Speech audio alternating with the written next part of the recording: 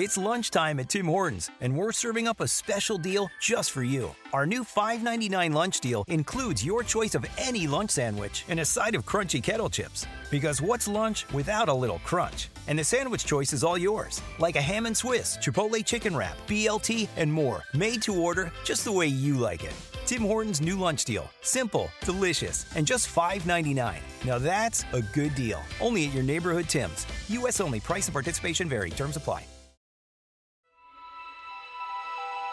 Coming up on 5 Minute News. Michael Bloomberg to release female employees from gag orders. Russian meddling seeking to help Trump win re-election. And South Korea becomes newest front in shifting virus. It's Saturday, February 22. I'm Anthony Davis. Democratic presidential candidate Mike Bloomberg said yesterday that he's willing to release at least 3 women from non-disclosure agreements that prevented them from speaking publicly about sexual harassment or discrimination suits filed against him over the last 3 decades. Dozens of lawsuits have been filed against his company over the years. Bloomberg said they had identified 3 NDAs that were signed over the past 30-plus years with women to address complaints about comments they said I had made. He wrote, "If any of them want to be released from their NDA so that they can talk about those allegations, they should contact the company and they'll be given a release."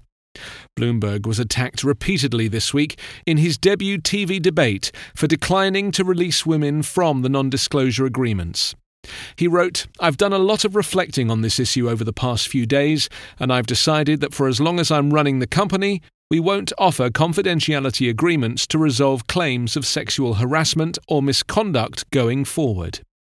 The former mayor is still registering double-digit support at 17%, but Bloomberg's post-debate dip was the largest of any candidate. Bernie Sanders, meanwhile, held on to his first-place position in the poll and even gained 2 points compared to the pre-debate survey, rising to 30%.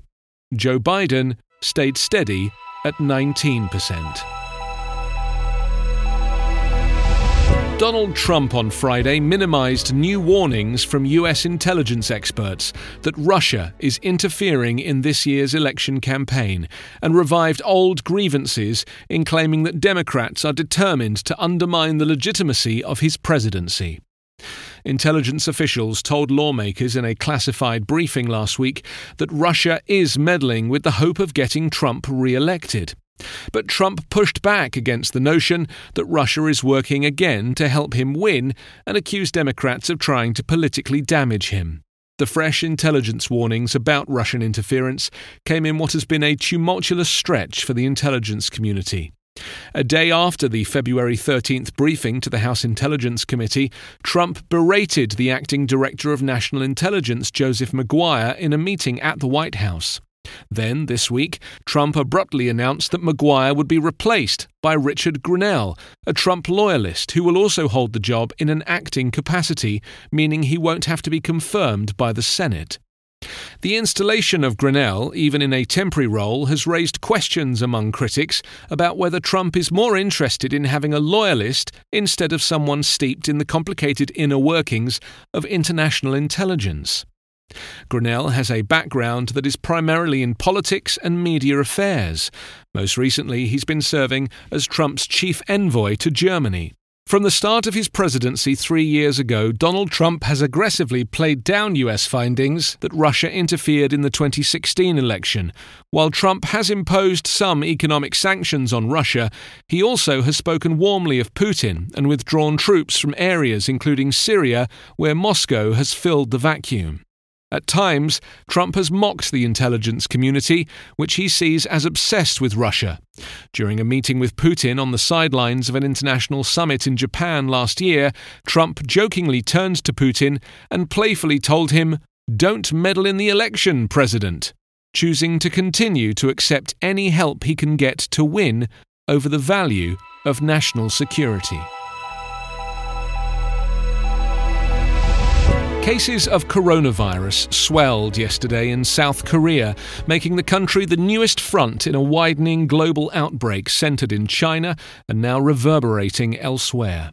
South Korea said 2 people had died and 204 have been infected with the virus, quadruple the number of cases it had 2 days earlier. Schools were shuttered Friday, churches told worshippers to stay away, and some mass gatherings were banned. The multiplying caseload in South Korea showed the ease with which the illness can spread. Initial infections were linked to China, but new cases in South Korea and Iran, where there have been 4 deaths, don't show a clear connection to travel there. In an emerging cluster of illnesses in northern Italy, the first to fall ill met with someone who had returned from China on January 21st without experiencing any symptoms of the new virus.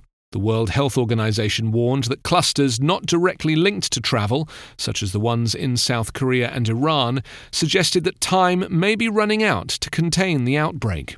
WHO's Dr. Sylvie Briand said there's no information yet that the virus itself is changing, but she's concerned that there are different patterns of transmission in different parts of the world, what she called a very different phase of this outbreak depending where you look. Globally, more than 76,000 people have been infected in 27 countries, and more than 2,200 have died.